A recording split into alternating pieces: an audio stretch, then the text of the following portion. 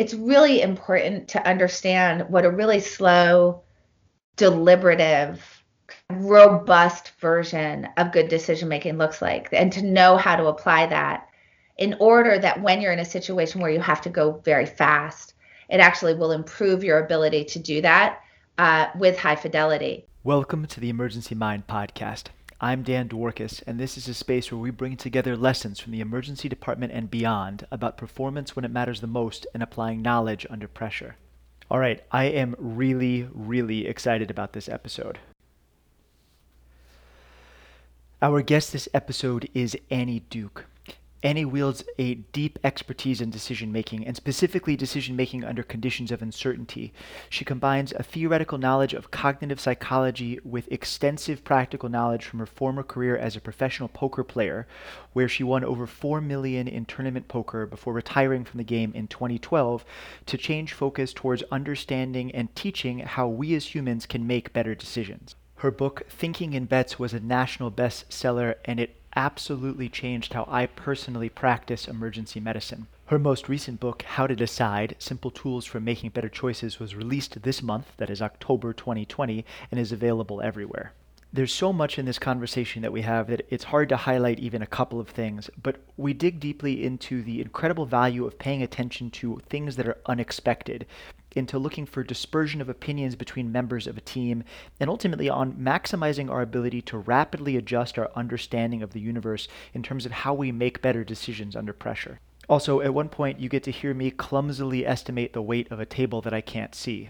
Basically, it's a conversation that I plan on continuing to return to over and over again to sharpen my own skill at practicing under pressure. Before we get into it, two quick reminders. First, and most importantly, if you have ideas of things that you want the emergency mind to dig into, if you have ways that you perform under pressure, if you have questions about how the experts we talk to are able to deliver their knowledge in these circumstances, I would love to hear them. You can email me directly at dan@emergencymind.com. Second, if you like what you're hearing on the podcast, please share it widely and consider, if you're not already, signing up for our newsletter. It's called Knowledge Under Pressure. It's free, it's awesome, and it does a deep dive into some of the topics we cover on the podcast, as well as bringing together resources from a variety of fields about performance under pressure. You can find it at emergencymind.com/signup. Okay, all that said, let's get to it. I hope you enjoy this as much as I did. Annie, thank you so much for coming on this podcast. I'm incredibly happy to talk to you. As I was mentioning before we started recording, I'm an enormous fan, and I truly believe that your work has helped change the way that I practice emergency medicine and the way that I teach a lot of other people to practice emergency medicine. So thank you for being here. Well, I'm super excited, and I love when I get to talk to someone about how are they thinking about how to practically apply the ideas. And of course, part of the reason I wrote How to Decide was specifically to help with translating some of the ideas that sit in Thinking in Bets, but actually to offer a way for people to start thinking about how you could actually put these into practical tools that would improve your decision process, regardless of whether you've read Thinking in Bets or not, which is certainly not a prerequisite to reading the new book, but they do speak to each other in that way.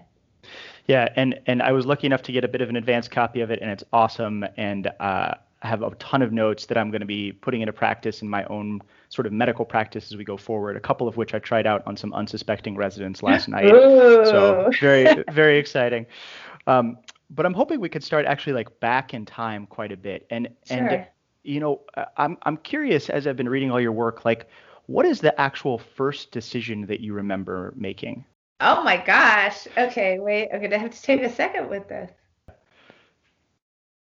So the thing is, like, it depends on what I just need to like be clear about what the definition is. So first of all, memory is kind of weird, as you know, and you don't really remember a lot of stuff from when you're little. So I know that there were real serious decisions that I was making before this.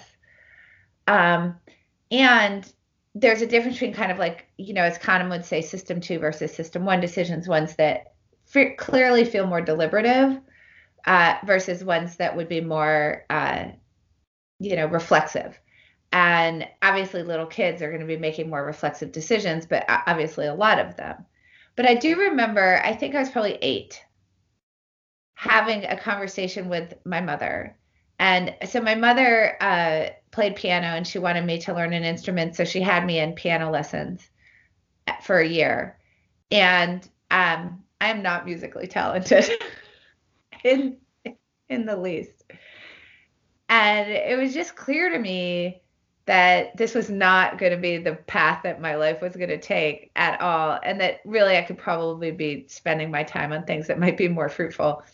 Uh, Even if it was to try to create like a real well-rounded child. And I remember sitting and having a real conversation with her where I kind of laid out like, look, let's agree that this is not my jam and that no matter how long I spend on this, I am never going to be a particularly good piano player. So, can we talk about maybe I could spend this time that I'm doing with piano on something else? And I do actually remember having that conversation, and I did Mm. convince her that she said you just have to only after a year, and it was already very close to a year is up.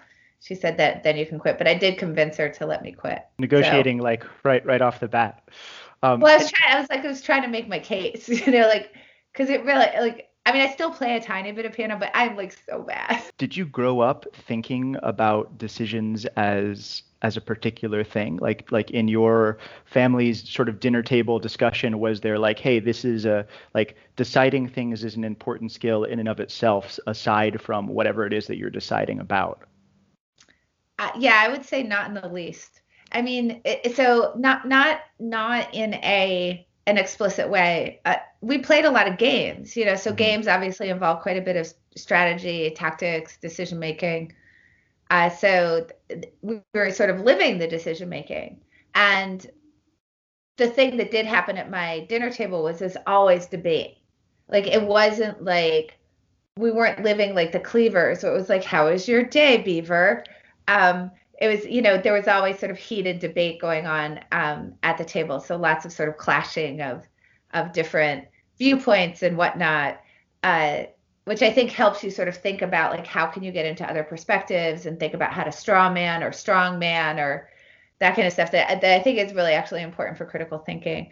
But no, actually, very little discussion of actual decisions. And my sister and I have talked about this as kind of a strange sort of thing about our my family because as I think about my college decision, for example, there was no kind of sitting down and like mapping it out or Hmm. asking what my values were or what the things are that I wanted from my life or how I might be able to achieve those goals better depending on where I went to and how those might fit. My college decision was literally I want to be in New York City. I'm telling you, this is what the decision was. And so, okay, that really narrowed it down. And then I happen to have come from a family where, it would have been sort of expected that I should my top choice should be an Ivy League. My parents met at Harvard Graduate School, and I actually now I look back on that in horror because I don't think that that should be assumed. And I think that taking on that kind of debt and choosing that particular type of school just because of its name or whatever would be a very bad way to make a decision about college or whether to go to college. And so I'm a little horrified about what my thought process was at that point. But that's very was very indicative. I mean, I feel like there was just sort of a lot of things that were assumed about what your goals were and how you were supposed to achieve them that weren't expressed in any kind of really explicit way. So I would say, like when I look on my at my early decision making, at least in my young adulthood, I kind of say, oh, it's one of those things where I wish I knew what I knew now because I think that I could have been thinking about those things much more clearly here. So yeah. Hmm. And when do you think that when did it really start becoming its own thing for you? Like separate from the types of decision you were making or the content of the decision. Like when did you first like I think about some of the training that I've gone through in martial arts, for instance, right? Or even the Bruce Lee quote, like when you first study, a punch is a punch and a kick is a kick, and then when you really start breaking it down, a punch is no longer a punch and a kick is no longer a kick, meaning that they're separate things from the actual action that you're taking. Interesting that quote ends: when you master it, a punch goes back to being a punch and a kick goes back to being a kick. But somewhere in there, when we're trying to master a skill like this, we decompose it into its structure. We realize it's its own thing, sort of separate from what we're carrying in that vehicle. And when did that happen for you? So I think it's so interesting because it's like again, it depends on what the perspective is because as it had to do with like trying to figure out the games that we were playing, like bridge or gin or that kind of thing, uh, as it pertained to, when I was a research assistant in college, trying to sort of deconstruct that stuff, my own research, which was about learning when I was in graduate school, um, I was certainly thinking about those things as objects, right? Hmm. And then obviously when I got to poker, you're really thinking about that game as an object and trying to see it from all different sides and sort of figure out how you can be making better decisions when it comes to that and how you can kind of set up, systems and guardrails that can help you to make sure that you are not falling into traps that you're likely to fall into because of the amount of uncertainty in that system. So really, I mean, as far as like some of the activities that I was engaging in very, very early, because I was playing these games from the time I was very young. What I think is really interesting is that it wasn't until much later in life for me that I really started to bring together the cognitive science and what I've been doing in poker itself as kind of a real world instantiation of the kinds of things that I was learning in cognitive science, that I started to think about my own decisions in that way. Mm. Which I think is kind of interesting. There was a little bit of a disconnect. Like obviously I was navigating this decision problem and I was thinking about my own decisions as it related specifically to poker. But it wasn't really until I would say the early 2000s that I started thinking about broadly, what do these backgrounds that I have start how can I think about how this really informs decision making in general? And I started becoming really obsessed with that topic, and that's really been the last over 20 years of my life has been just that topic of how can you start to think broadly about decision making given the mastery that you're sort of working toward in a particular type of arena. How can we create like far transfer, as Phil Tetlock would put it, from these areas in terms of what are the principles and concepts that we could be pulling out of that would help our decisions in general. And now when it comes to decision making in my own life, I actually apply all of these processes. And I think that like I'm a lot better off for it. And this is a little bit of that I wish, right? Was I think back to like that college decision, Hmm. I may have landed in the same place. The college that I went to may have been the best choice for me. But I don't think that I got there with a good process. And it's that kind of would have, like, oh, I wish that I could have applied this process to those types of decisions when I was much younger, but people weren't teaching me that. Hmm. And it seems like this might be a great time to branch into uh, a topic that's like one of the first things I learned from reading your work that I use in emergency medicine all the time, which is the idea of sort of resulting, of taking the outcome of a decision and trying to look backward and disentangle whether there was a good or bad result from a good or bad process behind it. Which it seems to be what you're describing, which is that you might have ended up in a great place, but you're not really happy with how you got there. When you look back on some of your earlier decisions versus your decisions now that you've started melding these two worlds together, how often do you really formally go through that process of resulting the way that you might describe it in one of your books, where you draw out the matrices and try to sort of disentangle what actually happens, versus how much of it is sort of more of an intuitive plan? Oh, that's a really good question. So it's a little bit complicated. I mean, so let me just say broadly, I think that it's really important to understand what a really slow, deliberative, robust version of good decision making looks like, and to know how to apply that in order that when you're in a situation where you have to go very fast, it actually will improve your ability to do that with high fidelity.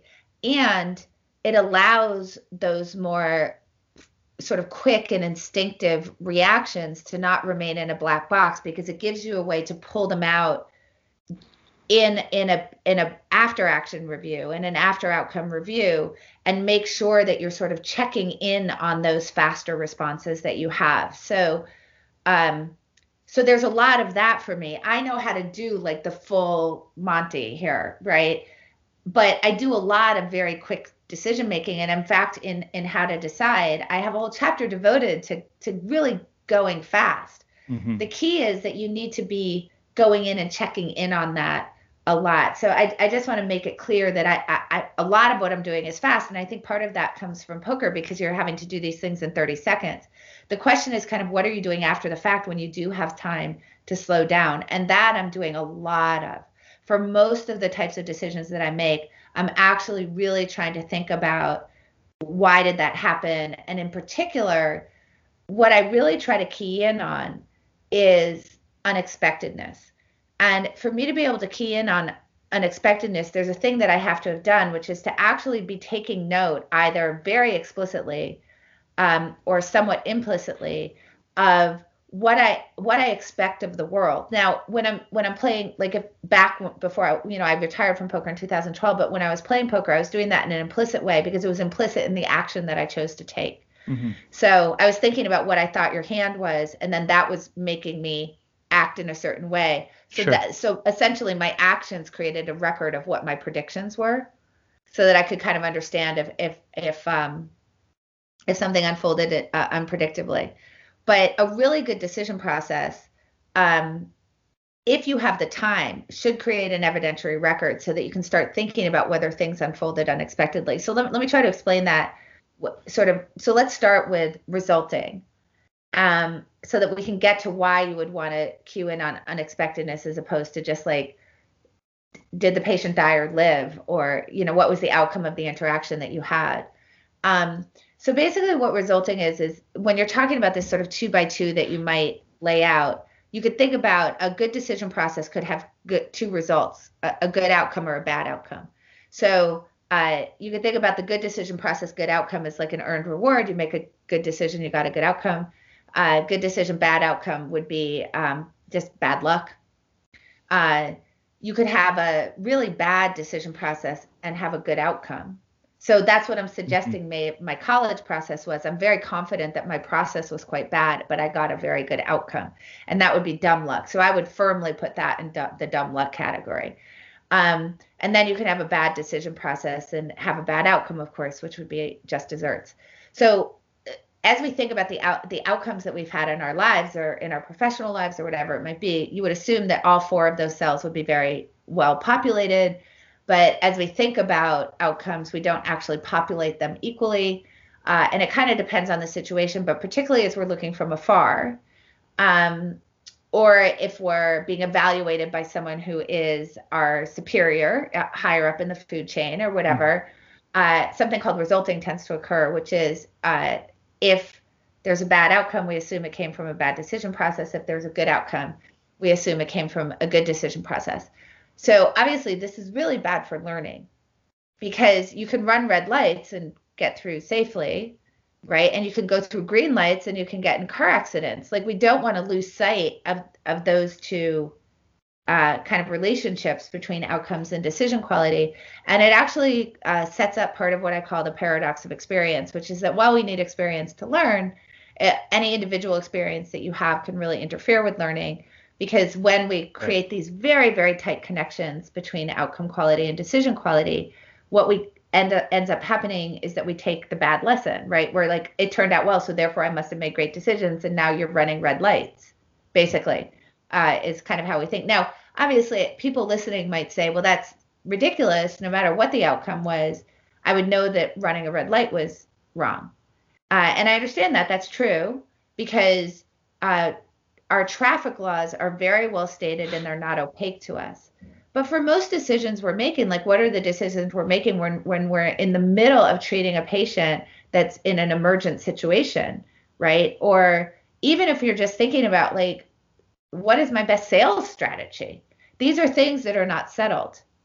So these get into things that become much more subjective because we do not know what the rules are. We don't know what the right answer is. We're generally making these types of decisions with very, very limited information. And we know that there's going to be a lot of luck involved in the way that it turns out or it doesn't turn out, independent of the decision quality. So this gets into the subjective judgment territory. We're trying to think about like, what are the ways that this could turn out? We can make very good educated guesses about it, but we're never going to be perfect. And then we're trying to think about what the probability of those different things are. And again, we can make some educated guesses, but we're not going to be perfect simply because we're not omniscient. So we think about the traffic example is, well, it's easy to see this mistake if we have some sort of omniscience, which knowing the traffic laws basically gives you. We've settled but that is literally, that's not, I only use that to demonstrate the error, Right. not to say like, oh, but of course you would know, because the fact is that we really don't know Mm-hmm. in any way, shape, or form. Yeah. Yeah. And the scenario that we find ourselves in an emergency room lends us even more to this idea of resulting, because when you put yourself in these really high stress scenarios, and I would imagine naively, poker is similar in some sense. When you have this emotional load on top of everything you're doing, where there's this incredible high impact to your decision, life or death, or win or lose a large sum of money, it fires up other parts of our brain that aren't necessarily ideally suited for making really complex, thoughtful decision-making processes, right? Our amygdala, our hippocampus, everything gets going because we're feeling this sort of movement, this threat towards us or towards somebody. And especially after the fact, like our brain is pretty hardwired to avoid repeated like run-ins with a saber-toothed tiger, right? So if we think there's a link between a bad outcome and a bad decision, that gets burned into us pretty deeply, even without maybe our knowledge of it. So there's this extra risk of resulting when you add on all of this stress. Yeah, that's so true. And at the stakes in an emergency room are much higher than the stakes at poker. I just would like to say, like, losing money is like losing money. And by the way, you're only losing your own money. Sure. I mean, it Sure. really, but you're absolutely right about the emotional component. So, Mm-hmm. one of the things that we know is that the prefrontal cortex uh, has an inhibitory relationship to the amygdala. Mm-hmm. So when the amygdala is on fire, the prefrontal cortex is pretty dark. And when the prefrontal cortex is on fire, we know the amygdala is pretty dark. So when we start to recruit the amygdala and hippocampus and the temporal lobe in general, what ends up happening, of course, is that we're kind of shutting down the prefrontal cortex, which is obviously where we'd like to be making our decisions, but it's for just the reason that we don't want to run into a lot of saber-toothed tigers.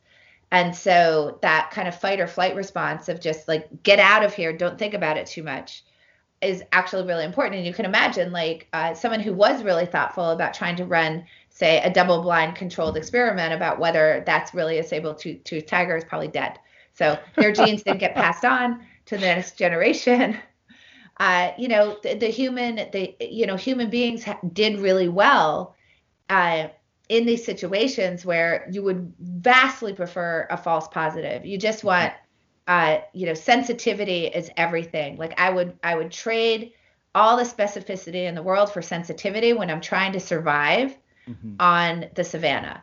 So that's kind of the situation that we're in. And, obviously there's a lot of kind of decision making in the modern day that doesn't really apply to those kinds of situations where we would rather get specificity, recruit specificity as well, and actually be more accurate, as opposed to just sort of all these false positives or vice versa, maybe all these false negatives, right? We'd rather have accuracy. So, so that's obviously a lot of what you want to do. So there's a couple ways to deal with this problem. One is after the fact and one is before the fact. So I don't know which you want to start with. Tell me which one you want to start with. Take your pick, whatever you'd like. Yeah. All right, let's start with after the fact. Great. So one of the things that we're really trying to do is through repeated feedback loops, we're trying to train our brains to say it's that, of course, we're going to get bad outcomes a lot because the world is very hard to predict. Mm-hmm. And so we shouldn't care so much whether the outcome is bad or good. What we should care about and what's really important for our learning is that the outcome is unexpected. So let me explain a little. So doctors have M&M meetings, right? Absolutely. So, right. Yeah. So obviously those are saying, oh, shoot, we had a really bad outcome. And so now we're going to have a meeting about what the process was. It's literally in the name. Yep. Morbidity and mortality. Absolutely. Right. Oh God, something went really wrong. We better talk about it. So here's the interesting thing. If I'm saying I really care about decision process, I really care about the decisions that were made, I'm not so worried about what the outcome was. What I really care about is how are you thinking about the problem in terms of your treatment of this particular patient? And we know that this is true whether it's emergent medicine or, over a much longer period of time. Mm-hmm. And you're going to say all of these words, but here's the thing that I know is that I, as a resident or an intern or a doctor, now has to defend myself in this situation because the only way that I end up in the room is when something bad has gone on. Right. Right. So what we should actually care about is not so much the patient died, but that this went a really unexpected way, because there's a couple of bad things that happen from just focusing on M&M. Number one is you tell people, no matter how much I say I don't care about how it turned out, I care about how it turned out. So you better defend yourself against these bad outcomes, right? And that's going to tend to mean you're going to do things the usual way. You're going to prefer to have lots of consensus. Mm-hmm. You're going to tend to not innovate. We know that there's a problem in medicine with sort of over testing.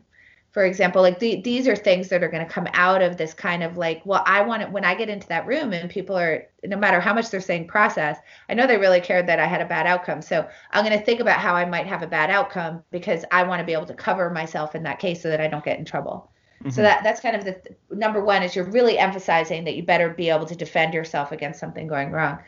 But the more important problem comes from this. When you have a good result, you're not having the same meeting. Everybody's like high-fiving, patient saved, great. But the interesting thing is that means that you're losing half of the ability to learn.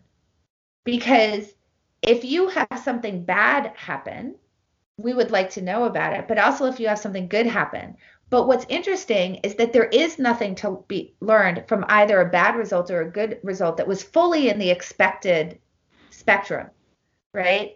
If somebody comes in with a gunshot wound that is highly likely to be fatal, the fact that they die should not get you in a room talking about it, because it seems like that was pretty obvious that was like a very high probability event, right? Yeah.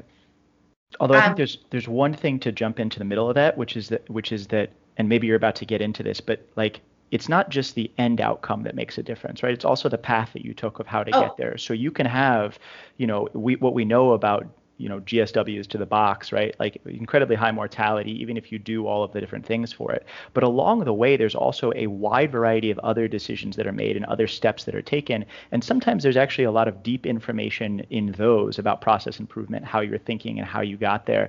So it's important, I think, to make sure that you're looking at not just the end of the day outcome, like what's the patient's 30-day mortality, but also like, what are the steps that it took to get there? Did you set the room up appropriately? Did you take your team on the right path? Did you lead the resuscitation well? And I think that's another set of information that gets, just like we don't really analyze good outcomes all the time. Like we lose a lot of potential growth and learning because we tend to focus on the end of the day, big picture outcomes as opposed to the steps along the way. I totally agree. So this actually helps you to get there, because I want you to talk about process, but I want you to talk about process when results are somewhat unexpected. So you are going to have plenty of situations that you're going to be able to discuss where the course of a patient, the course that a patient took was unexpectedly poor. But my point is that you should also be talking about just as deeply when the course that a patient takes is unexpectedly good. Because if you don't, you are losing half of your learning opportunities. Not only that, you are now losing the opportunity to reinforce for the people who are having to make those decisions that we have a set of expectations about the way that the course for this patient might go, given the processes that we have in place. But we only care if it goes south. I don't understand. We should care that it went much better than we expected. What is it about our expectations? Should we be adjusting our expectations? Is there something different that happened that maybe is causative to the fact that went really well? Because we would really like to understand that. Was there more variance in what the range of outcomes that this patient might experience than we had otherwise identified?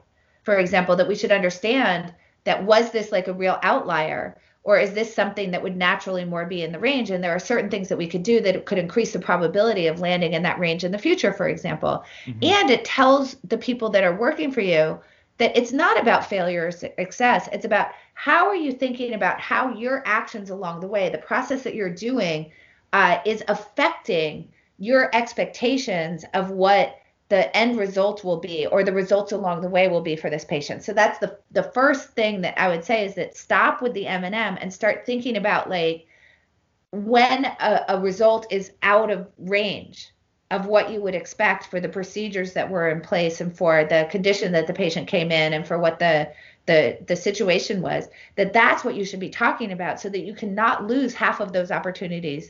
I think the reason why we tend to focus on the bad stuff is that there's some psychological safety in doing so, which is basically when you have a bad outcome, well, you've had a bad outcome. So you're already not feeling very good about what happened. So if we now open that up to a big process dive, you can't really lose to the process dive.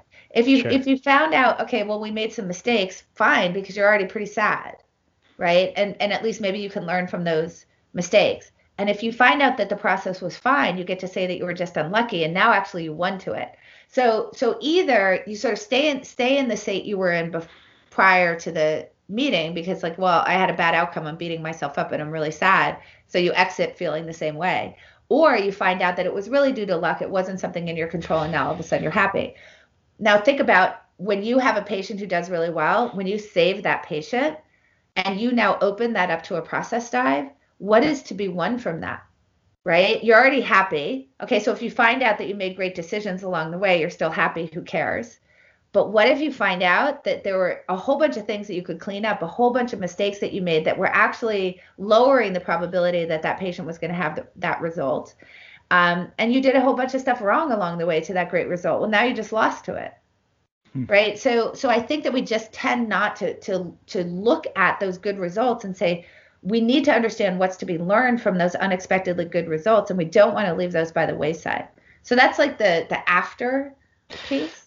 That's awesome. And you do there's this you do such a good job explaining this sort of like dichotomy of decision making in your book when you talk about the idea between a free roll and a free donut, right? Which is that like it feels like a free roll to us because we're already sad, like, well, we may as well do it. But over time, when we continue to make that same mistake over and over again, we will end up in a much worse position than we are right now, because we're losing all of this knowledge.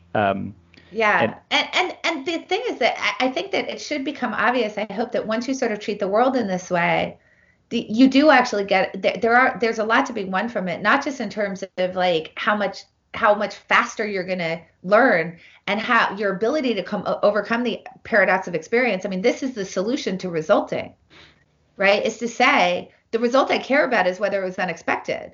I like literally I'm neutral to whether I won or lost. I just care about like, did I predict your hand correctly? Right. I thought that if I raised, you were going to act in this certain way, and you didn't. So I should probably think about what my models of the world are, because that's really weird. Like I thought there was no possibility that you could possibly be holding a Jack 10, and then we finished the hand and you turned your cards over and you had a Jack 10. I don't care if I won the hand or not. I got it completely wrong. Like, and I would like to learn for the future. And it stops me from worrying so much about whether I won or lost the hand, but whether I actually properly predicted the world. And this is the thing that overcomes the paradox of experience. It really speeds learning up. So that's kind of the first piece. Now, what goes along with that is that you have to always be thinking about, what do you expect the world to be? Mm-hmm. What are the things that you're predicting are going to occur? So it's helpful, for example, if you're seeing a patient, to actually write down in a very specific way, what do I think the probability is of, right? And then identify what these things are, or you can even make predictions about, I think that the probability, there's a particular, there's a 60% probability that the patient is going to live. But I think the course, before they're fully healthy, it's going to be 2 weeks or 4 weeks or 6 weeks, and actually start to write those Hmm. expectations down.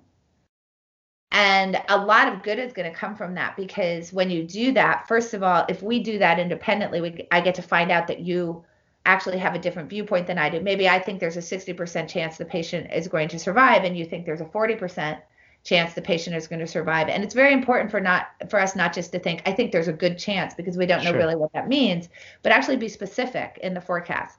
This now gets us to see, oh, I disagree, and now I can learn from Dan, and Dan can learn from me, because we can have a conversation about why he says 40% and I say 60%. And that's actually going Hmm. to improve the decision making in the moment. But as you start to make those forecasts across patients, it becomes a way for you to calibrate to when a patient comes in a certain condition. Now, when we go back to that idea of how do you make really good decisions in the moment when you're under pressure, well, one way is that you're just really well calibrated to the situation that you're in. So if you force yourself to say, I'm just going to I'm going to write down the percentage chance that this person has of survival. And then across all the patients that you see, you start to see, how good of a predictor am I of that? Do I actually predict that pretty well? And if you're off, if you're overly optimistic or overly pessimistic or whatever, we're going to start to reveal that. And if you and I are both treating the patient and we just quick write that down and we see that there's dispersion, it gives us that moment to say, why do you think something different than I do that might improve the treatment that the patient gets? Because we have a chance to uncover that. Right. So now we know what we mean by unexpected. Hmm. Right. And Yeah. these things do not take a long time to do. These are things Yeah, that you can do in the moment. Let's just quick write down what's the probability of for survival here. sure. It takes 1 second to do it. So I think that that's sort of part of this idea of how do you create really good post work. Yeah. I'm struck as you're saying this about what a unique time in sort of recent history it is for us to be having this conversation, because there's been this sea change in emergency medicine lately with COVID sort of coming on the scene, in part because it's one of the only times in recent history where every single emergency doctor is sudden, and many other people besides are suddenly dealing with an entirely new type of problem in which we have very little, from Bayesian standpoint, prior knowledge about what's happening. And so everything is unexpected, and the ability to predict things is so low. So what you said earlier about I am 100%, or I'm sorry, not 100%, I am highly, like 75% sure you don't have a Jack 10. And when you have a Jack 10, that exposes to me that I had a fundamental flaw in my logic. I have said that exact thing when I'm talking about a patient's pulse oximetry meeting, which is that I am 100% or 75% sure, sorry, I'm trying to get better at that, 75% sure that that number can't be below 30 and compatible with life. And in fact, I've used that to say, hey, I think the machine is malfunctioning, not the patient right now. Except that now in COVID, you have people that walk in with oxygen sats in the 20s. And so it really is shaking up all of our understanding of the universe. And we're forced to sort of reinvent our understanding of what is expected and unexpected as we're trying to go through all this process. And so whether you're a brand new doctor just starting this past July, or you're much further in your career, you're sort of faced with part of the landscape of certainty is really just not there the way that it was before. And I'm curious how we're going to get through that and continue to do this, because I love this idea of focusing more on what's unexpected in my cases. But like you said, it implies really two things. One is some sense of what's supposed to happen, or what my knowledge of my prior knowledge is. And then the other really crucial thing that is such a challenge for emergency medicine is a closed loop about what actually happens, because we so often don't get that result, or we don't get that result for days, or if at all. Um, and that's really a thing that we need in order to have this. And so I guess I'd ask what your advice is in these situations, either when certainty is scarce and or when feedback loops are scarce. How do we still learn under those conditions? Yeah, oh gosh, that's such a great question. So let me just say this is actually a very poker-like problem, because mostly at the end of poker you don't get to see the hand. It's not like Sure. watching it on TV. When you're playing, particularly at the levels that I used to play at, I think it's 11% of the time do you get to see your opponent's cards. So Huh. so you're kind of in the same situation, like, oh, I don't really know. So let me say a few things about that, because I think it's such an interesting problem. So if we can work through it together, maybe that would be Yeah. really cool. So first of all, the certainty is mostly an illusion anyway. So let me just say, like, I know that uncertainty is slapping everybody in the face right now with COVID, but believe me, like the world as it was prior to COVID was kind of abutting this amount of certainty. We were just really good at fooling ourselves into thinking that we're pretty sure of Absolutely. things. Yeah. To the point of like, to your point, like you were very certain that you couldn't, pulse ox below 30 could not support life. And yet look at that, it does. So there you go. That's something you were very certain about that maybe. Right.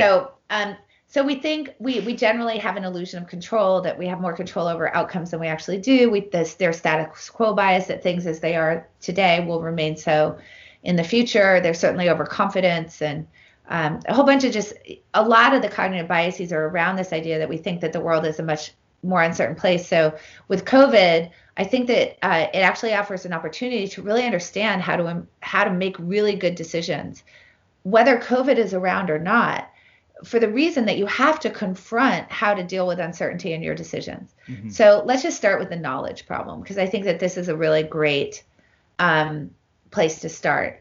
So, uh, so when we think about, so what are the results, how do we figure out like what outcome we're going to observe or what we think the outcomes are going to be when we make a decision? We know that there's this really big problem that we have. I can have this amazing decision process, right? I can know how to identify my options. I can know that for any option, I'm supposed to forecast the chances that certain outcomes will occur, try to assign probabilities to those, think about how risk averse I am. Like, what, obviously, when you're thinking about a treatment for COVID, like if you're thinking about hydroxychloroquine, it's not a free roll in the sense that we know that there are risks to hydroxychloroquine, particularly in the cardiac arena. And then you need to think about, okay, so what are the gains that I'm going to get from that? And what's the probability that the patient that I would be giving this to are going to experience these risks that are really going to Hmm. be create a higher mortality rate compared to if I weren't to give them to treatment and so on and so forth. These are complicated, but we know this is what you're supposed to be doing, right? I can think about the option of giving hydroxychloroquine versus not giving hydroxychloroquine, and I can now map out what the downside risk is either way, what the upside risk is either way, what the probability of those things unfolding is, and then I can actually decide what option I'm supposed to choose. But the problem is, and this was certainly the case, particularly early on with something like hydroxychloroquine, is that while we know what that process is, it's built on a foundation of the things we believe to be true of the world. In other words, what do we know? Hmm. And what we know is imperfect, always. So and when we think about that, it's like what we know is like sort of fits on the head of a pin, and what we don't know is like the size of the universe. So we have sort of a flimsiness to that foundation that decision process is built on, that just has to do with breadth of knowledge. And that's something that we're really finding out in a way that should create a lot of humility for us with COVID. Really, how little we know, right? Like, so we can think, so we're sort of faced with the flimsiness of the foundation in terms of the breadth of our knowledge, but then also we know that some things we believe are inaccurate. For example, that a pulse ox of below 30 would not sustain life. So that was an inaccuracy that you had. Hmm. And what we're really trying to do is say, if we recognize that COVID or otherwise, we always have beliefs that are imperfect, and we accept that, then what we can say is, okay, my job is to try to figure out how to make that foundation better. And the only way that I can make that foundation better is to actually figure out what are the things that I could find out. What is the knowledge that's available? How do I maximize my ability to sort of search through that universe of stuff that I don't know, that's both going to make me collide with corrective information and make me adjust my model really quickly. In other words, how many times do I have to run into a patient whose pulse ox is below 30 before I'm willing to change my belief? Sure. Sure. That's a big deal, right? Because we know that people won't change their beliefs, right? They'll say that this is an unusual case, it's an outlier, the machine is broken, as you said. Like, Hmm. there's ways to sort of keep your model intact. So that's kind of number one. And then how do I make sure that I'm colliding with different perspectives? And the way to do that is to say a couple of things. One is, I will not accept the idea that I'm ever guessing. I am only educated guessing. In other words, there is nothing that I could be making a decision about that I know nothing about. So I'll just like give you a super example. We're obviously like we're on a super simple example. I mean, Hmm. we're on we're on a computer, so you can't see anything that my computer is sitting on. Sure. Um, but my computer is sitting on a table that I stole from my patio. Because I'm in a little room that's a house that I'm not normally in. But anyway, I stole it from my patio. So it's sitting on a table. Um, so let me ask you a question. You can't see the table, obviously. Hmm. How much do you think the table weighs? How Like, much give me is a it? range. Yeah, how much does the table weigh that my computer's on? So probably anywhere from you want a range or an actual guess first? Give me both. Give me both. Okay, so I would say a range is anywhere from maybe like 5 pounds to probably more like 35 pounds. And 35 pounds would be a really heavy table. So probably it's closer to somewhere, if it's from your patio, it's maybe metal. And so it's probably somewhere 10, 15 pounds. Right. So, and I gave you some information, right? So you knew it Hmm. wasn't a dining room table, Right. right? I told you I stole it from my patio, right? So that's interesting. You can't even see the table, but Hmm. you know a lot about tables. So by my making you say you're not allowed to say I don't know because I've never seen this before.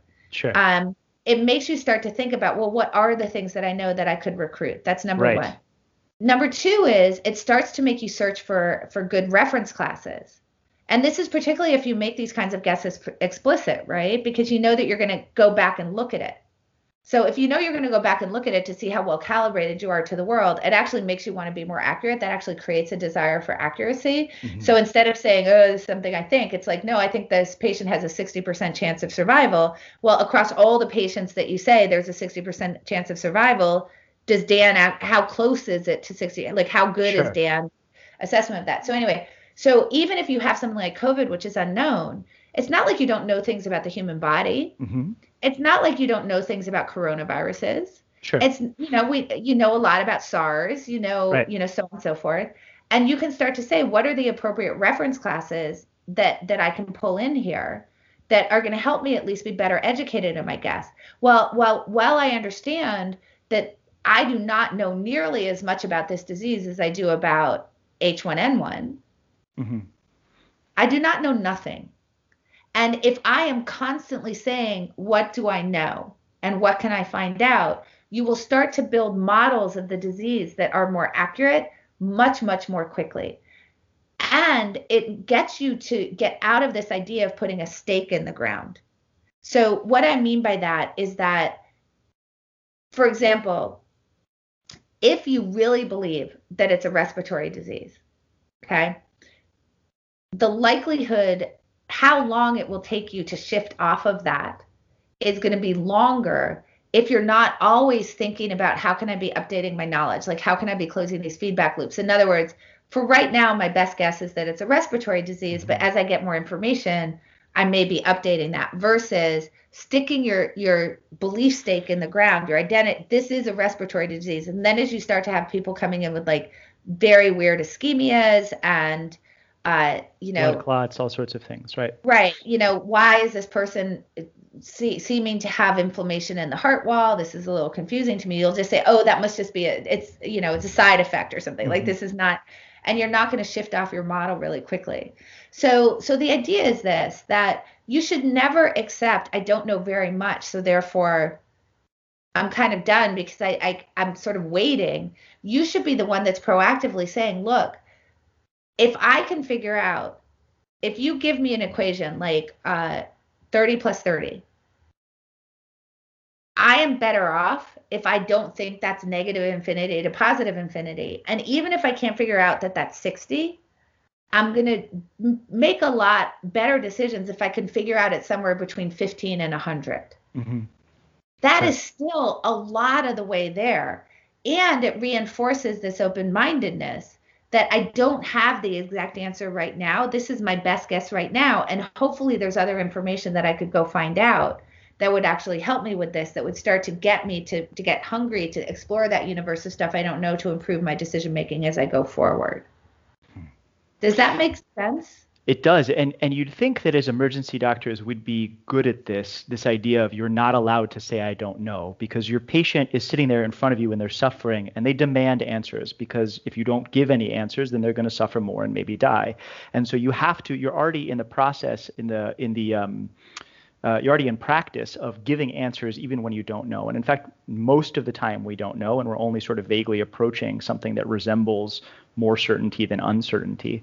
And still, that's an interesting thing. And when you were like, Dan, how much does this table weigh? I was like, oh, cool. My heart rate's going up as I'm trying to answer this question because it's forcing me to like put something explicitly. And that's kind of ridiculous because you're right. Like I should be doing that more often. And I'm also if any of my current residents are listening to this, I'm grinning evilly right now because I'm going to be like asking this question to you guys all the time now, even as I'm trying to answer it myself. But so making But that like, and one of the things is like, if you're actually like, if you're doing rounds, for example, Mhm. and you want to ask them, like, obviously not super in front of the patient, what's the probability that this patient survives? Don't Sure. have them answer in a group. Say, everybody pull out a piece of paper and write it down. Right. And the reason that you want to do that is that actually there was this really great study by Richard Zeckhauser and Dan Levy. It was like this super simple study. They're professors at Harvard, and they just had one section of a big lecture answer questions by raising their hand. Um, and what they found was that when they answered questions by raising their hand, these super majorities formed, Hmm. where like it's like people, you can imagine people are sort of looking around, being like, oh, Sure. Dan looks like a smart person. I'll just raise my hand Yeah. along with him. But when they had them asked by clicker, what you saw is all this dispersion, like the super majorities Right. broke up. So the thing is that groups really like to agree with each other. In particular, they tend to be looking for cues from the people who they think are maybe smarter The or senior more senior, or residents. Right. whatever. So if you just ask people to write it down on a piece of paper, then they can hand it to somebody, and then you can see where they're just, oh, there's actually a wide variety of opinions on this.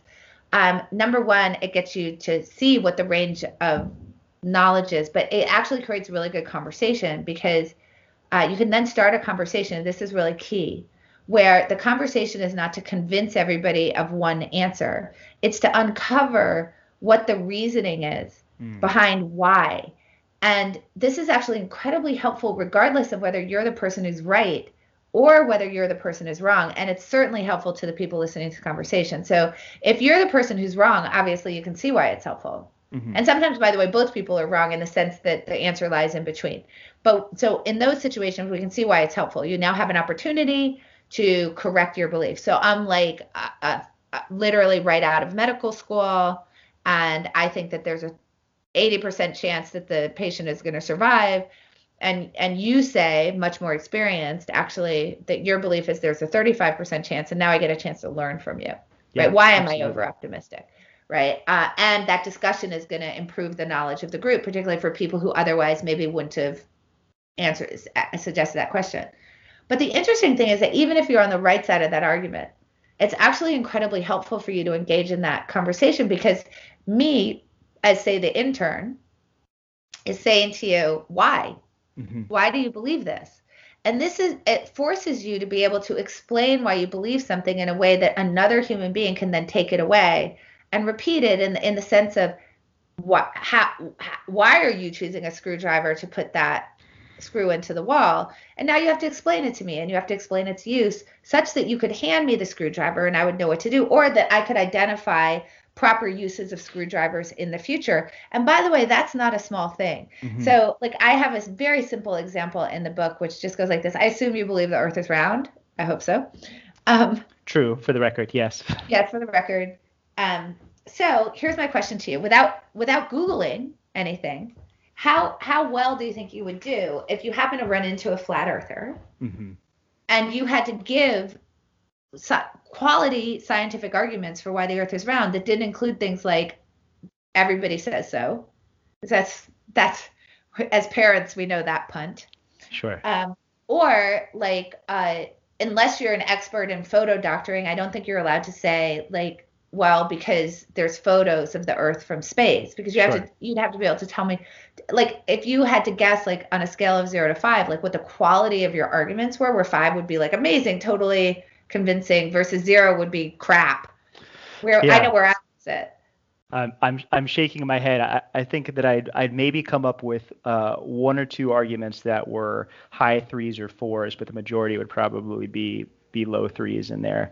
Anything Yeah, I'd I probably mean, base a decision on. I think I'd be like a one, Yeah. right? I'd be able to say a few things about like the horizon, Yeah, right? exactly. Like, Exactly.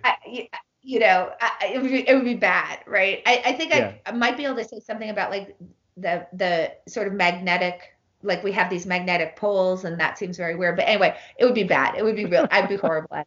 Yeah. So this is the thing is that there's a lot of things that we know are true, and until someone questions us on it, someone who doesn't Hmm. understand it, we're forced to convey the rationale for why we believe what we do.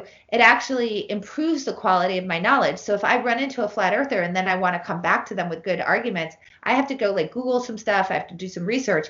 And now my belief is going to be shift from like, well, I just know this thing is true, to I understand it and I understand why it's true. And then sometimes you're going to find out it's mostly true, but there's some piece of it that you Hmm. actually need to amend, and that's really good for you because the other person is just asking you to tell you why. So exposing this dispersion in this way, where you don't have people answering like in a group setting, you give them some way to answer independently, is actually incredibly helpful for like speeding up the learning of the group, but then selfishly for really improving your own beliefs and your own decisions because you now are forced to expose yourself to people who may think otherwise. Yeah, and I mean that's one of the total joys of working with residents and training the next generation of doctors is because you go see a patient, you're like, we're going to do this, and you get a room full of smart people going, why are you going to do that? And you find the holes in your knowledge much quicker when you're forced to defend it like that. And think about how much you would add to that if you asked them in advance, what do you think you should do? And they all wrote it Mhm. down on a piece of paper. Yeah, And then you'd be able to see, like, one person thinks you're supposed to do this, one person thinks you're supposed to do this. And then you could ask them, why do you believe that? Why do you think that's what you should do so that you can understand? It's going to help you understand, like, what have you taught them in the past that might have led hmm, them to believe that? How other people viewing it? And then here's the amazing thing is that, sorry, I'm just turning off the air conditioning. no Um, worries. Here's the amazing thing is that sometimes through that process of asking them what they think you should do first before you announce your intentions, you'll actually find a novel way to treat a patient that you otherwise may not have come to. Because I guarantee you, the minute you say what you're going to do, none of those people are disagreeing with you. None of those people are telling you they think there's a better way. Right. But if you get them to tell you what would your like how would you treat this patient? What would your choice be? And you have them like write it down and then hand it up. It actually allows you very occasionally you're going to go, "Oh, you know what? That's actually a better way. I didn't think about that. What an Amazing. interesting thing to do. Let me do that." And you'd like the opportunity to occasionally have those breakthroughs aside from educating the room and understanding why they think that that's the appropriate course of treatment. That's awesome. I am on night shifts the rest of the week, and I'm going to try that for all of our rounds. We're going to be running some experiments about that. Oh, I love it. I love it. Super cool. Annie, I want to shift gears slightly, mindful of our time. I asked a bunch of people before this conversation what they wanted to ask you, and so this is sort of a poll of the audience from a bunch of and I didn't do it so their results were hidden. So maybe we're getting some knock-on effects like you're talking That's about okay. here. No worries. But I asked a bunch of them what they wanted advice about, what they wanted help with, and the theme that emerged was how do we um, when we have these decision support structures, when we have these ideas of how to make decisions that are better, how do we apply those ideas when things are really hard, really bad, when we're already on tilt, when the patient has already had a bad outcome, or rather, when we realize that something has happened and now we have to make the next decision better. So I wonder if you have any advice for all of us listening about that, about how to apply that in those moments. Sure. Obviously these things are very hard. Um, so what I'd love to do is kind of think about some frameworks for thinking through these things. The first thing that I think is a really helpful uh, tool is called a category decision. So what is a category decision? Basically, it's recognizing there are going to be certain times when I'm going to be faced with individual decisions where I know that my decision making ability is going to be compromised. So here's a very classic example. I would like to eat healthier, but donuts look yummy. So So when I'm actually faced with a donut, there's going to be all sorts of stuff that's happening in my brain that it's going to short circuit Mm-hmm. my ability to think about my long-term healthy eating goals. That may make me actually go for the donut when that's actually not in alignment with what my stated long-term goals are. So we can think about category decisions as basically uh, a way to deal with that. One of the ways to sort of discover the kinds of things. So let me say what a category decision is, and then I'll say how you might discover category decisions. A category decision is basically saying when I'm faced with this particular category, I've already decided how I will react. Mm-hmm. So for me, as an example, I'm a vegan. That's a really good example of a category decision. It means that as I face food out in the world, I have eliminated a whole bunch of stuff. So I'm not saying I would like to eat less meat or I would like to consume less dairy, where they may sound similar, but they're actually quite different. Because if that's what I've said, then every time that I come up against a piece of cheese or a juicy steak, which is a food that I love, um, it's actually just not an option anymore because I already eliminated it. Mm-hmm. So we want to be thinking about category decisions, right? Like what are the things options that are available to me and what aren't, and we would like to do that in advance of actually coming up against the decision that's going to cause us to go astray. So how would we actually discover places where a category decision would make sense? And you would use something that I call the Dr. Evil game. And it's adapted from Dan Egan, who had something called the Damien game, which was in a similar, it's a similar vein, but I adapted this and sort of built upon that tool that he offered. So here's the Dr. Evil game. Dr. Evil has control of your brain. And he's trying to make you fail because he's Dr. Evil. But here's the catch. Dr. Evil is an evil genius, so he knows that he can't get caught. So, as an example, if your goal is to eat healthier, Dr. Evil isn't going to turn your brain on so that you eat like literally 3 pizzas and 7 pints of Ben and Jerry's in one sitting, because first of all, anybody around you is going to notice that you've done this. And you're going to notice that you've done this, and you're going to figure out, wait a minute, what the hell happened? It was like someone had control of my brain. So instead, what Dr. Evil does is he says, I'm going to figure out what are the decisions that you could make that in any individual instance of the decision would be perfectly rationalizable. So it's not going to be something that's going to be easily spotted from the outside, Mm-hmm. and it's not going to be something that you're going to be able to spot in yourself. But as you repeat that decision over and over again, it will surely cause failure. So an example of a Dr. Evil decision would actually be if I'm trying to eat healthier, then Dr. Evil is not going to have me eat 3 pizzas and 7 pints of ice cream at once. Instead, it's my kid's birthday party and I'm going to eat the cake. And I had a bad breakup. And so I had some ice cream and I was at work back when we went to work. Although I guess you go to work all the time, which thank you very much for your service. Absolutely. You're a hero for that. Oh. But so to someone, it's like someone brought in donuts as a thank you, and Mm-hmm. everybody was in the break room having donuts, and I didn't want to sort of sit there and not have them. And I had a great date, and so I was celebrating by sharing a yummy piece of chocolate cake or whatever. And you can see that like, even if you're my friend and I've asked you to help me with this healthy eating, that if you ask me about any one of those incidents, I can be like, well, like I was having a great date. Like obviously I'm trying to eat healthy in general, but I was having a great date, Dan. Like what did you think I was going to do? Like that my date wanted to share a piece of chocolate cake. I didn't want to say no. And you're going to be like, oh, that seems reasonable.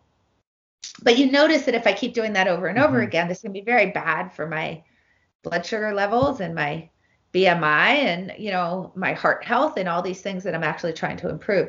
So that's a really good example of a Dr. Evil decision.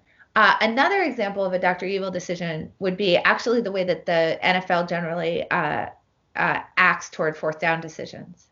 So we know that there's great analytics about when you should go for it on fourth down, but the NFL is pretty crap at actually following the analytics. But here's why it's a Dr. Evil decision, because they go against the analytics, but it's only ever in one direction. Mm. So it always sounds pretty justifiable. It's like, yeah, well, it was borderline, and the analytics kind of said that we should go for it, but my running back wasn't performing that day, or the line wasn't holding, they weren't finding the holes, blah, blah, blah. And then they don't go for it. Have you ever heard a coach say, I know the analytics said we shouldn't go for it, but we did because the line was holding and the running back was doing a great job. And so, of course, you never hear that. And that's how you know it's a Dr. Evil decision. So this is a really good exercise for people to do. If I were to think about Dr. Evil really making me make decisions that are likely to really reduce the probability that I have good outcomes, what are the ones that he could make me make where if I looked at it in the aggregate, I could see that it was a mistake, but any individual decision that I might make would be easily justifiable, right? So actually, interestingly enough, some of the issues with, over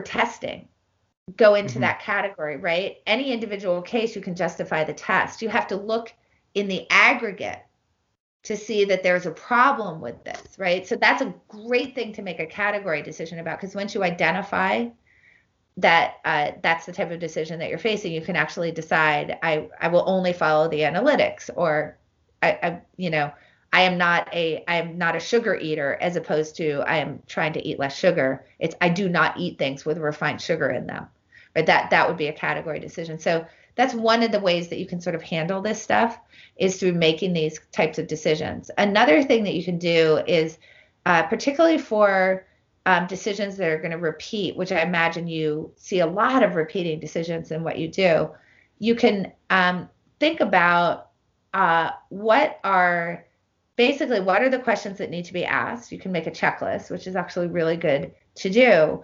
And that checklist should basically be of this form.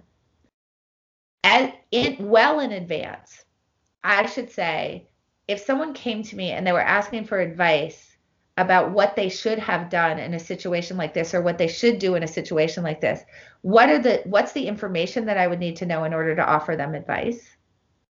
And what are the things that I would offer them advice on? So you have those two questions, right?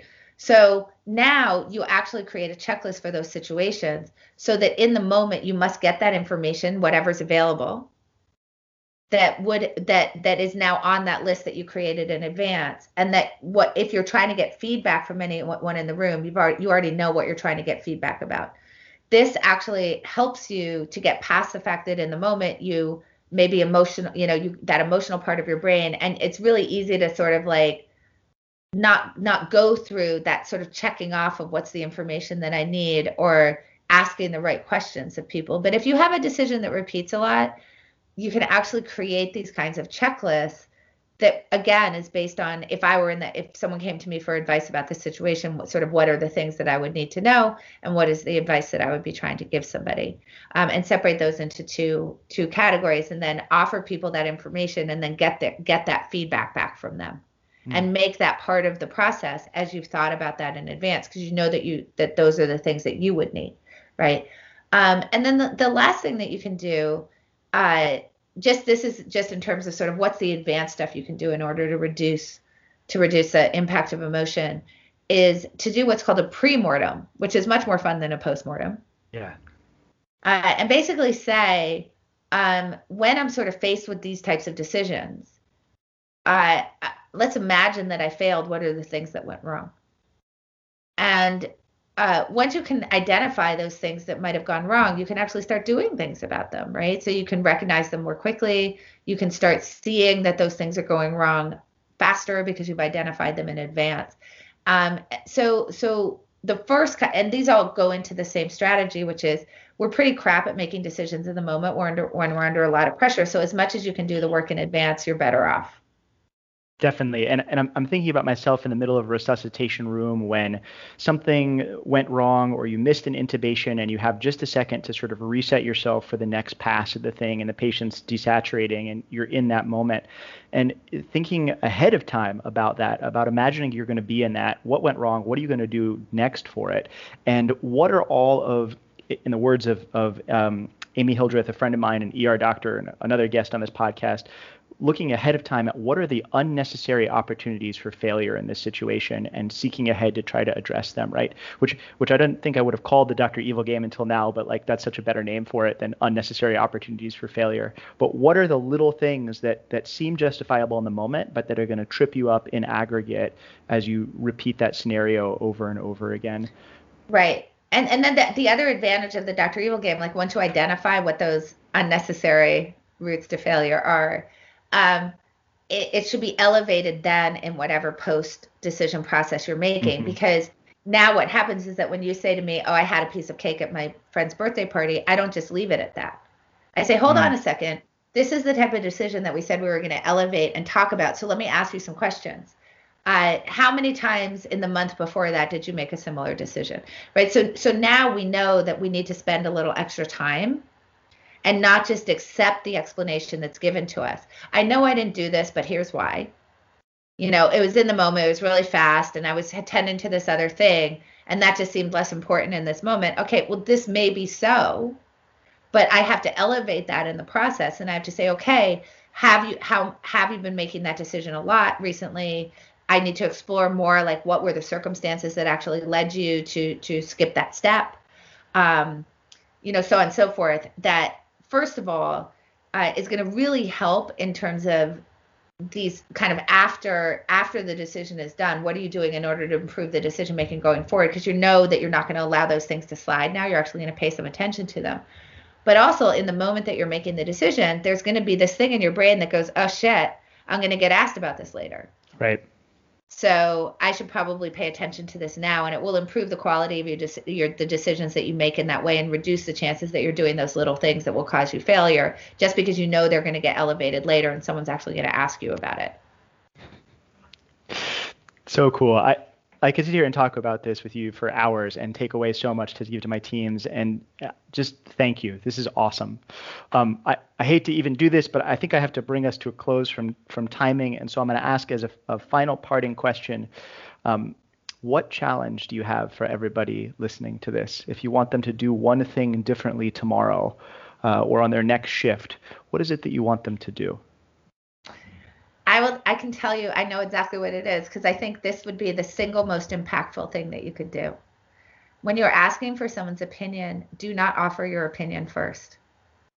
Now, I know it sounds really simple, but it is really hard.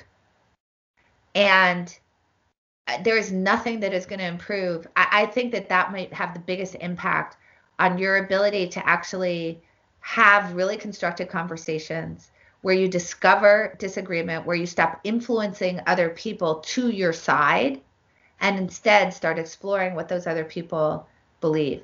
And I don't care whether it's someone who is more advanced, more of a subject matter expert than you are, or someone who is less of a subject matter expert than you are. I don't care where you are in the chain. If you want someone's feedback, do not offer what you believe first.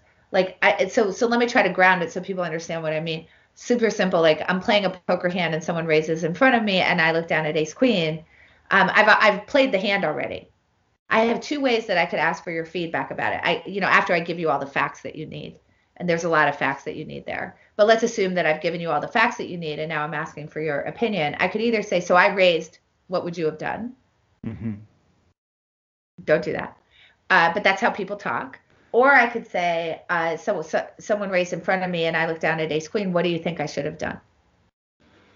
Right? So if you're asking for someone's opinion on diagnosis, don't say what your diagnosis is first or what you think the range of possible diagnoses are. Don't give that. Give them the same information that you had at the moment that you formed your opinion and nothing more. Do not offer them your opinion.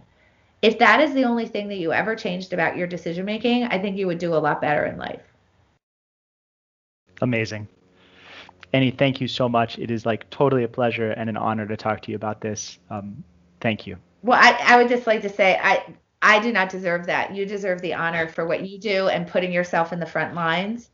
And this is a really risky. I mean, there are so many things about being an emergency room doctor that are already.